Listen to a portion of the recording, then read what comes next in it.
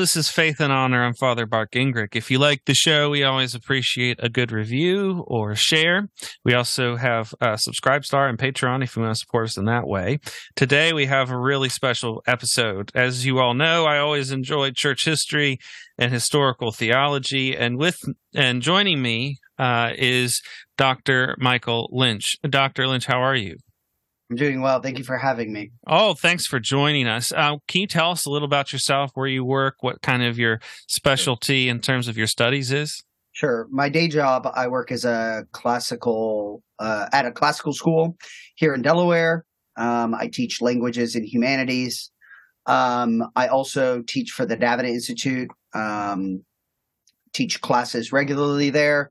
I did my PhD at Calvin Seminary in historical theology. I did my dissertation on John Davenant, who was Bishop of Salisbury in the early modern period.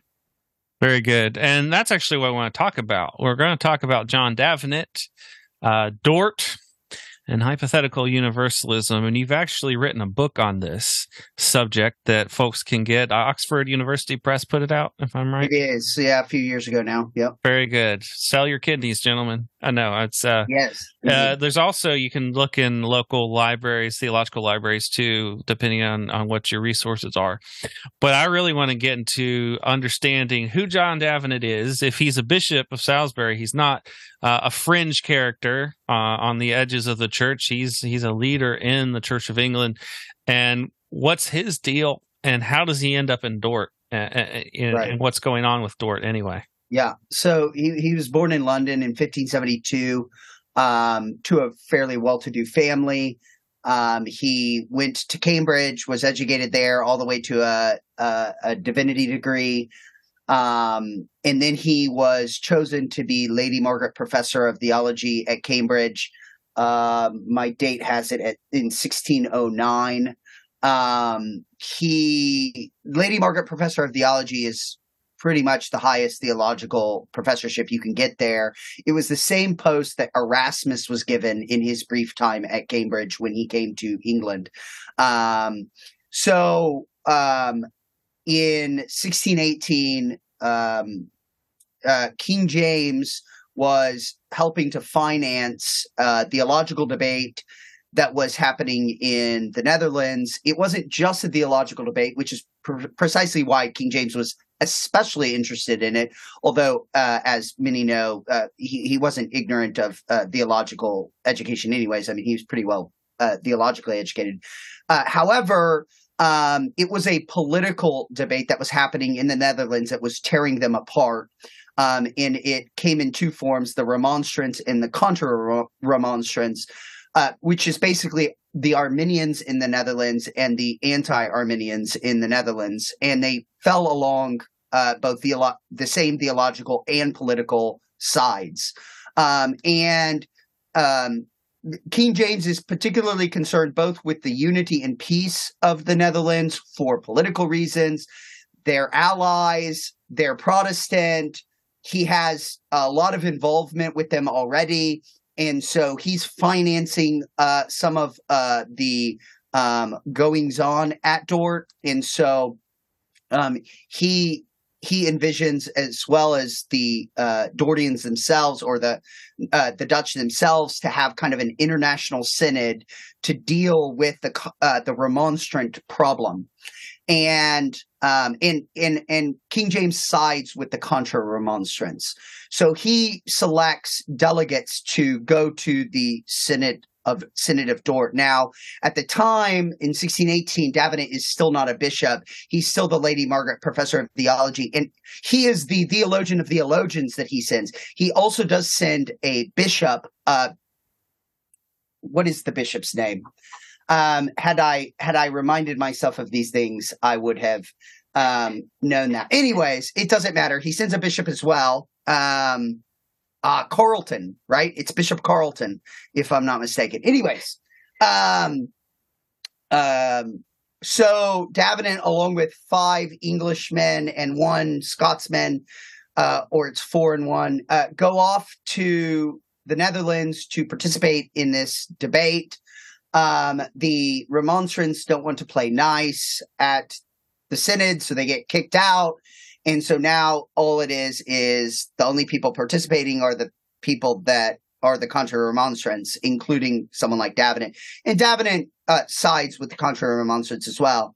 And this is how we get the Canons of Dort, is that various people were selected to help draft them. And then each of these delegations, these foreign delegations, German, various Dutch delegations, English, they're all helping to draft the Canons of Dort. And then they eventually publish the Canons of Dort. And that's why we have the canons. Right. And they exert really historic significance. And in some sense, I think historians use it as kind of position of stability, or at least like, one of those documents that does kind of provide not a canon, but at least a guidepost, or common understanding that is shared, that brings order to an otherwise chaotic situation and has historic significance down the line. There are documents like this throughout church history that do this sort of thing for various groups. I'm interested in the fact you talk about what did Davenant bring to the table at the synod, and possibly what were his conflicts or interactions with other counter remonstrants as he's dealing with that, because he does provide some guidance, and he does have, I won't say a full-on agenda, but there are some things he helps with the process there. Yeah, so what he brings to the table most especially is he's one of the most well-educated theologically at the Synod. The Synod is filled with a whole bunch of ministers. There are some other professors, most notably some professors in the Netherlands, and then also some professors from Geneva were sent. There was a Genevan delegation, and some of them are quite able as well. I mean, everyone's able in the day, so they're all reading Latin and stuff, right? So, but at the end of the day, he brings to the table particularly learnedness. He was known at the time. Various delegates mention this. He was particularly an expert on the history of certain questions, especially his knowledge of Augustine was he was particularly known to know Augustine's writings perhaps better than most. And so oftentimes when the question arose, what did Augustine teach? Davenant is the one that people are going to ask. He also knew various early church and medieval councils better than most. And so again, that's what he's bringing to the table. Now, as far as an agenda goes, he does have an agenda, but that agenda, ironically enough, is not his own. It's King James's. So when King James sends the delegates, he gives them basically some certain mandates. One of the mandates that he wants is they're not to conclude anything that is anti the Church of England. So it can't go against the 39 Articles or the Common Book of Prayer or something like that, right? So they can't say anything that's against that. Another thing that he requests is, I believe, if I'm not mistaken, something like he doesn't want them to say things. He wants things to be said at Dort that would perhaps promote unity with Lutherans. And this is a big thing. Davenant is really interested in bringing a kind of pan-Protestant, by which he meant Lutheran and Reformed churches together. He thought that if you could somehow reconcile on these points Lutherans, then Lutherans would be obviously more predisposed to uniting. Now, as we know, that really doesn't happen. But that's kind of a goal of his. So we could say that Davenant's ends are to be anti-Arminian, because he does not like Arminianism. To say things in such a way that might be more placable for Lutherans to buy into. And then finally, to restate his interpretation of the 39 Articles. Right.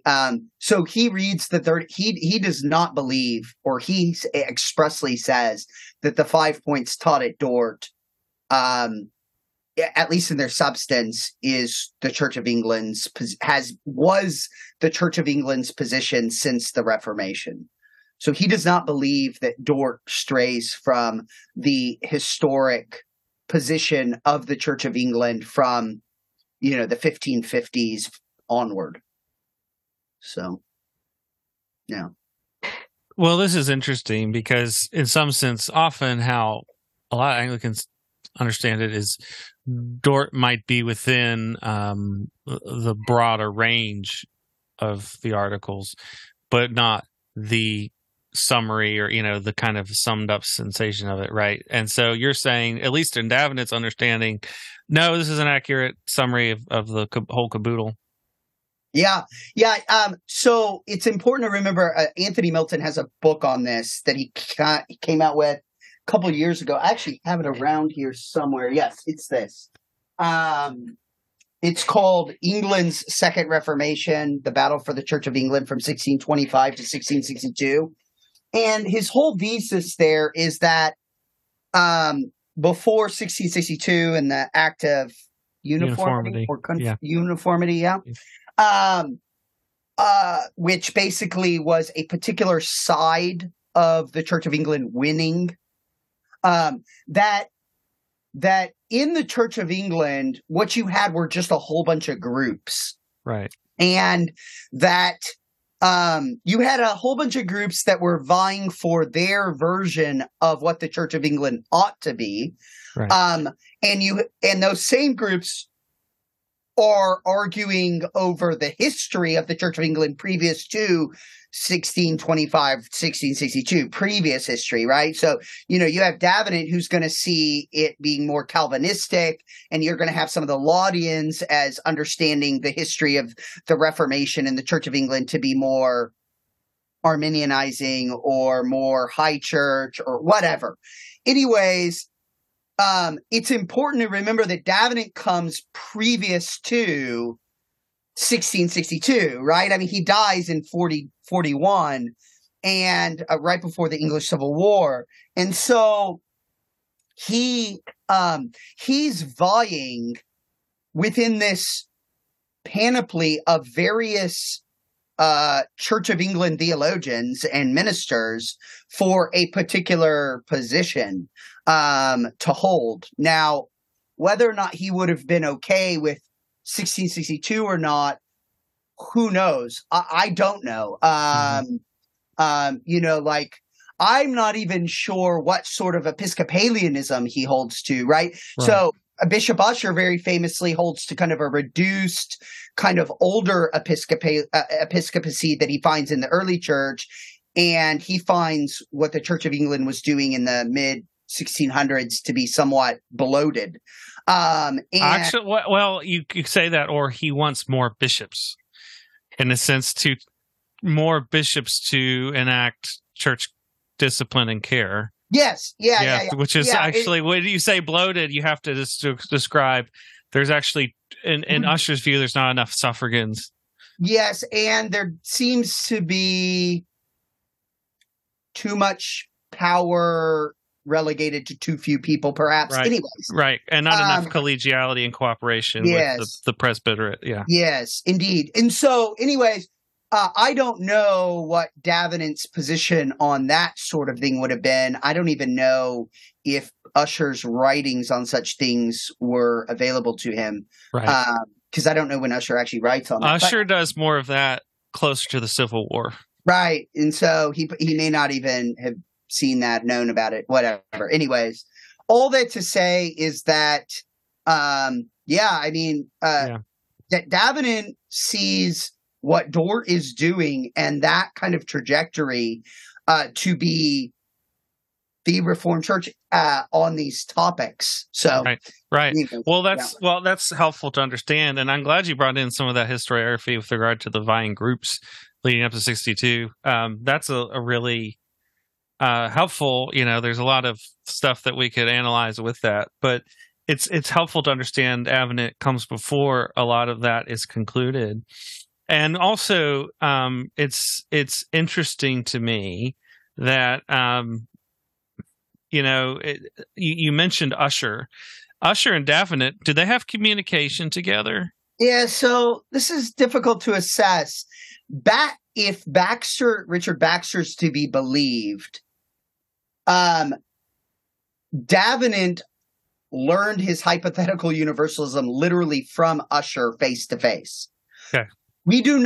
I am not aware of any independent evidence that corroborates that. Okay. However, Baxter said that Usher told him that. So you have, it's kind of hearsay, but it's hearsay that the person that said he saw Davenant face to face told Baxter. So if you believe Baxter, which I do, I have no reason to believe that he would be lying about that. Then yes, and I guess that would have happened sometime when he was Lady Margaret Professor of Theology between 1609 and when he goes to Dort. Right. Before we hop, actually, I want to talk more in depth theologically about hypothetical universalism. Before we do that, it is interesting. We were talking before the episode was started recording about actually Dort doesn't get adopted by the Church of England. It doesn't. It doesn't get. I actually don't know if the word's ratified or what. But you were explained to me why that failed to make passage here, or not here, but in the Church of England, and I'd like to actually share that again, because it was interesting to me. There's a lot of politics wrapped up, not just theology. Yeah. So when they get back, there's kind of a de jure de facto thing going on here. When James is on the throne until 24, 25, obviously James sends these delegates to do this, and he seems satisfied with what they did. There's no reason to, I know of nothing that suggests that he was dissatisfied with what they did. Now, it's never adopted as a confessional document in the Church of England. However, there was a push when kind of in England there started becoming an Arminianizing kind of tendency among certain bishops and ministers and these sorts of things in the Church of England in the 1620s. But by that point, Charles I has taken the throne. Charles I is definitely not interested in that stuff. And moreover, he is putting into position bishoprics and the Archbishop of Canterbury and these sorts of things, folk that are more high church, and usually with that comes an Arminianizing tendency. There's also a latitudinarian kind of thing going on where debates on predestination seem to be silly, and they'd rather be interested in debating whether you should kneel at the table, some of these bishops, than predestination. Anyways,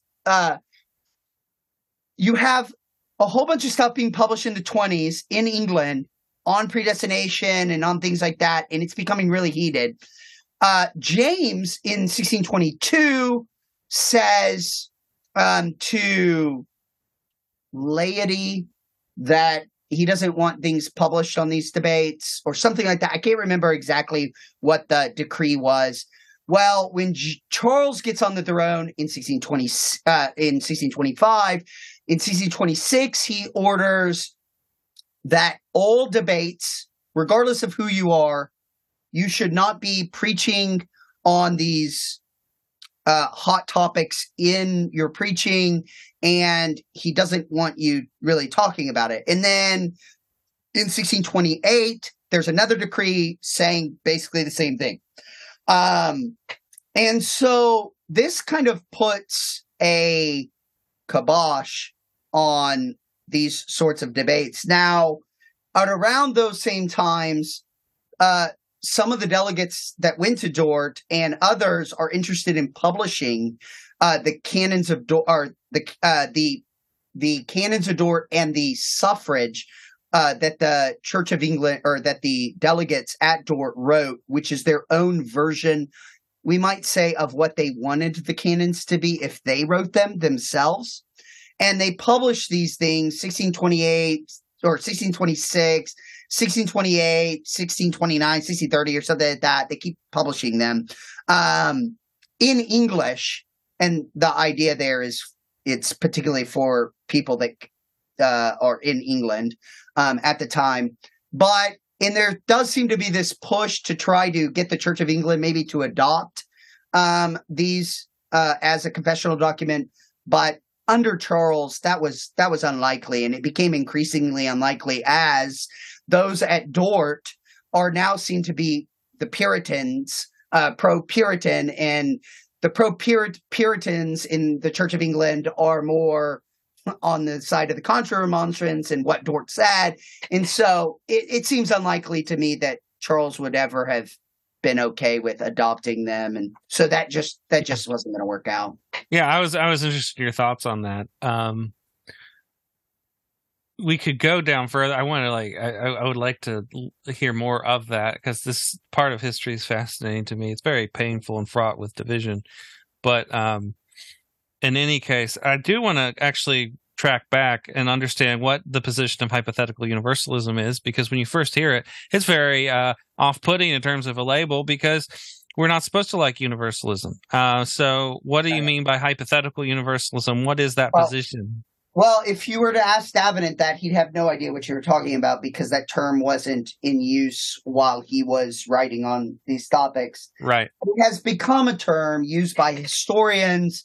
It does date back to the period. It was the term that the anti-hypothetical universalists that were Reformed gave to the position that Moses Amirault and some of these other guys in France, their position and what they were teaching.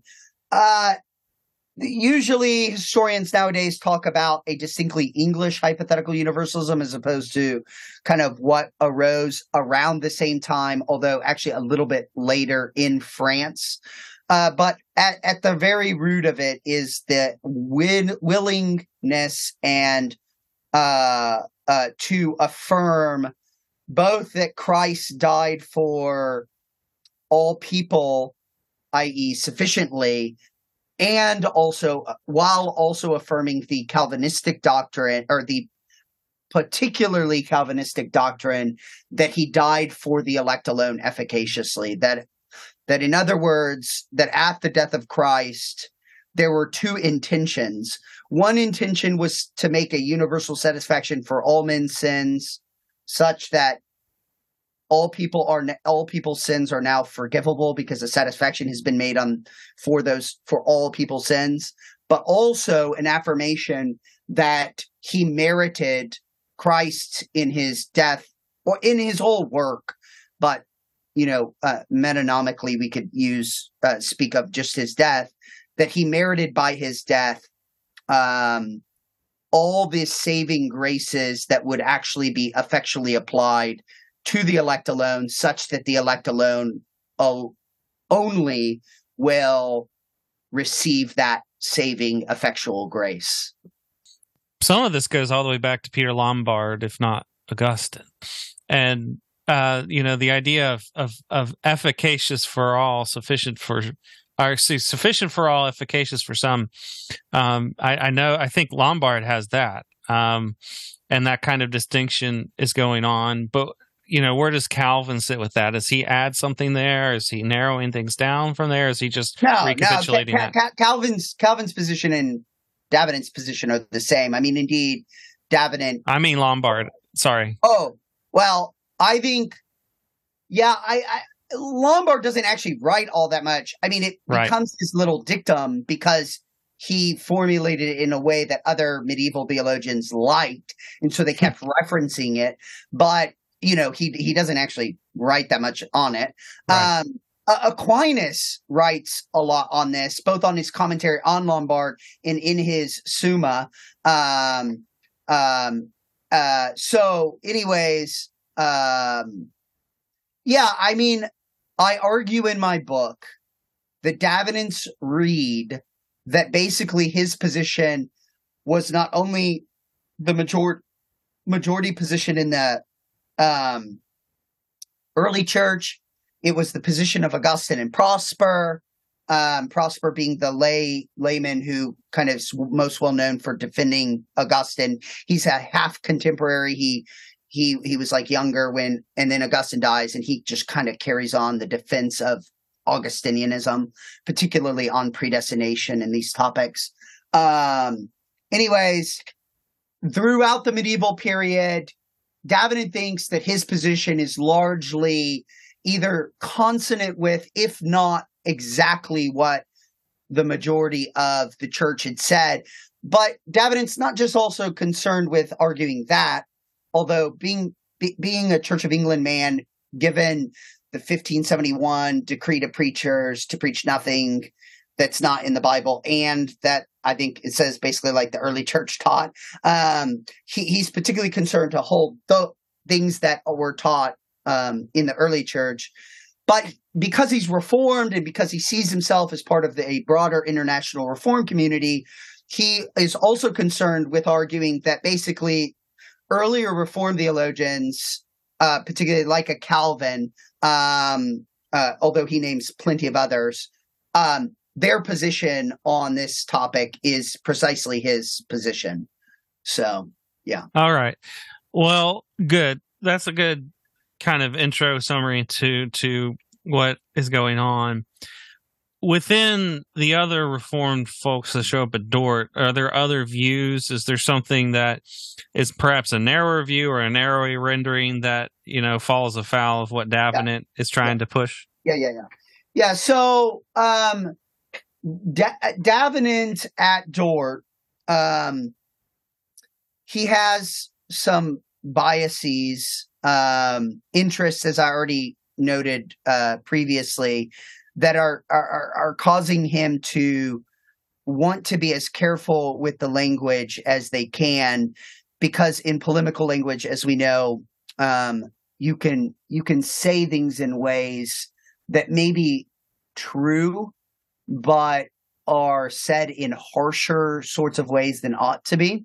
And so when it comes to the death of Christ, this is one of these areas he does not want, because he believes that the Church of England, or that his own position, his hypothetical universalism, is the Church of England's position on the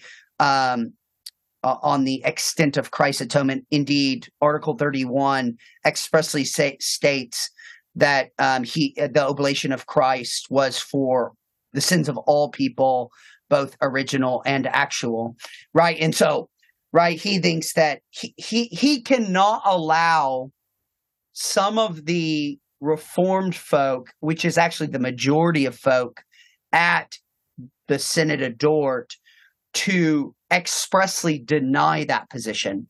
So what he does is he basically makes sure, him and the rest of the English delegation, make sure that they affirm what everyone agrees on, which is that Christ died for the elect alone efficaciously, and then not deny, and he would have wanted it affirmed, but he was not going to get his way given how minority there were like, I mean, if there were like 100 delegates, there were only like 10 that would have held to his position, his hypothetical universalism at Dort.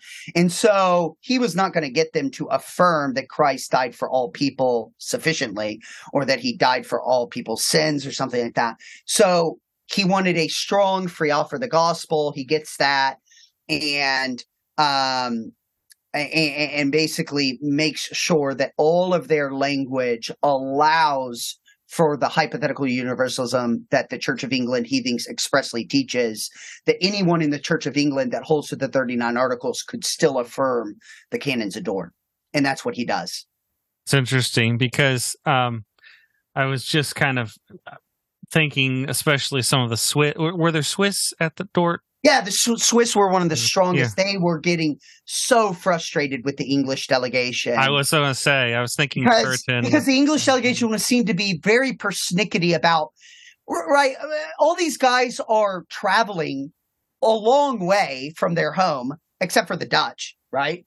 Are traveling a long way. They're living without their families. They're just hoping, let's get this done and let's go back home.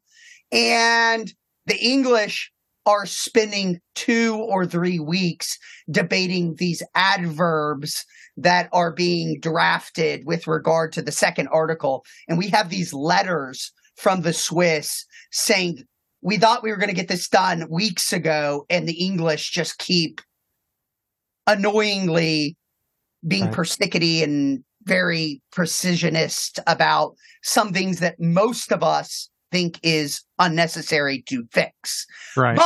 But because King James is paying for this, right, whole affair, Hotel California, because the English have so much sway on the political side of things, they can't just give a proverbial middle finger to the English, right? They can't kick them out, or they can't just say we're just going to do it anyways, or else King James says no, this whole thing's off.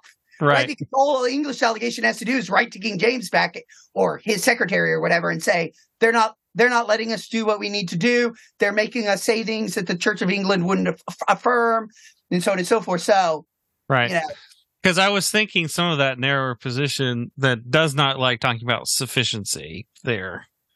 There were several figures in the Swiss church that certainly would lean that way, right? I mean, a lot of big time leaders, both around Dort and after Dort, wouldn't like some of the concerns there. What Davenant would espouse or emphasize. I don't know. No, yeah. I mean, and this really,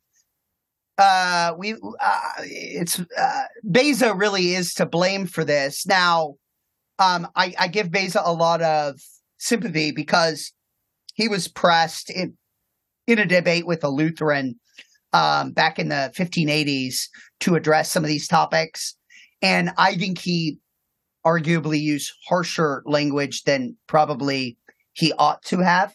But anyways, he basically denies the proposition Christ died for all men sufficiently. Now, none of the Reformed are denying that Christ's death in its internal value is sufficient for all people. That's not what's at debate. The debate is really whether or not there was an intentionality to actually send the second person of the Trinity to die on behalf of all men or not, or to make satisfaction for their sins. And so that's really what's at debate. And they do not like, especially the Swiss, but most of the Dutch too. They don't like it either. There's some Germans actually that like the hypothetical universalism. Germany in the 1600s, because of people like David Piraeus and Ursinus and these sorts of things. There's a rich tradition of kind of a hypothetical universalism, or the wanting to affirm that Christ died for all sufficiently, but not in the Netherlands and not in Switzerland. That's fascinating. Yeah. Well, that's really helpful because it helps deal with some caricatures and misunderstandings that I think occur in discourses today. This is a total what if for you, and if you don't want to, it's like, I don't have an opinion on that, that's fine. I was kind of wondering the fact that Dort doesn't address sufficiency, with a lot of... Yeah, it only affirms that internal sufficiency, that his death is of infinite value. But yeah, it doesn't actually say that Christ died for all. Do you think that has like a reverberating influence down through history about like the Reformed world? Like the fact that wider thing wasn't affirmed, and, you think of Presbyterians, Dutch Reform, Swiss Reform, German Reform. Do you think that actually that sort, not full on silence, but partial silence, has had an effect on popular expressions, understandings? Well, maybe not. I actually think that most people that read Dort don't appreciate the carefulness of some of the language in this on the second article or the second main doctrine. And they're uncareful. And what they'll say is it affirms proposition A, namely Christ died for the elect alone efficaciously, and then they will illogically or illegitimately conclude from that then it also denies proposition B. But my argument would be that proposition A and proposition B are two different propositions, and they're not necessarily connected to each other, right? And so that's my problem. It's a problem of people not carefully reading, and then this is compounded by the fact that people actually don't know the internal machinations that went behind the scenes into drafting it. So if you know, in my dissertation, what I do is I go through every draft of the second article, and then, which is on the death of Christ, by the way, if people don't know why I keep saying the second article, that's on the death of Christ at Dort. There's 5 articles. Anyways, that's the second one, right? If you watch how the language is changing over these drafts, and then if you watch whose language is modifying what Bogerman, who was the head who originally wrote the first draft of the Canons of Dort, who was not a hypothetical universalist, if you watch how the English are basically revising it, you will see that they're creating space for their own position the whole time. That's all they're doing, is creating space so that their position could be affirmed. Could be that they could affirm all the language affirmed while also affirming the things that are not affirmed, right? That would be a better way of putting it. Now, ultimately, people don't know these things because you have to read manuscripts written in Latin, handwritten manuscripts, watching these drafts and reading letters between various folk where they're talking about these debates as they're going on. We only see the conclusion, and we don't actually understand. I think most people don't understand well kind of the diversity of positions in the period, and they collapse the affirmation that Christ died for all sufficiently with the affirmation that Christ's death is sufficient for all. Those are two different claims. People that know their English well should probably be able to figure those out. One is modifying a noun, so it's an adjective modifying a noun. The other one is an adverb modifying an action, right? These are all important, but people don't see the importance of language as well. So perhaps people just need to become better at their English. So anyways, I think there's all sorts of reasons. Obviously, if hypothetical universalism had become adopted, it would have created havoc in the Reformed Church, because you had some churches, many French churches, French Reformed churches, many German Reformed churches, the English, who would have been fine with it by and large. And then you would have had the Swiss and the Dutch and the Belgic kind of groups who would have hated it, and then it wouldn't have become a compromise document. But what we have is a compromise document. That's actually what you want. You want a document where all the Reformed that were anti-Arminian could agree with it, while allowing for the diversity within the Contra Remonstrance. And that's what we ended up getting. So it seems to me a good document. It's unfortunately been misread because people aren't good at English, and because people don't really understand the precise nuances of those debates as they happened within the Reformed community. So, well, I think people, when they often refer to it, whether one side for or against, they have a kind of overriding interest in not noticing the nuances, because we like to use it as a means by which to engender conflict. Indeed, yes, Right. It is often used more as a piece of wood against someone's back, Right. than seen as a larger set of truths within which we can allow diversity. Right. Well, Dr. Lynch, I want to thank you for your time and for your thought and your expertise, and also for your study on these things. Fascinating stuff. If you can get his book, get it. Michael Lynch, thank you so much for talking to us about John Davenant, Hypothetical Universalism, and Dort. Really great church history, fascinating, and I hope those of you listening have enjoyed it as well. Well, that will wrap up our show today. We hope that you've enjoyed this conversation. If you like this one and you want more like it, let me know and make comments on our various platforms, and we'll try to keep producing that kind of helpful content. But until then, until we meet again, we wish you God's blessings and good day.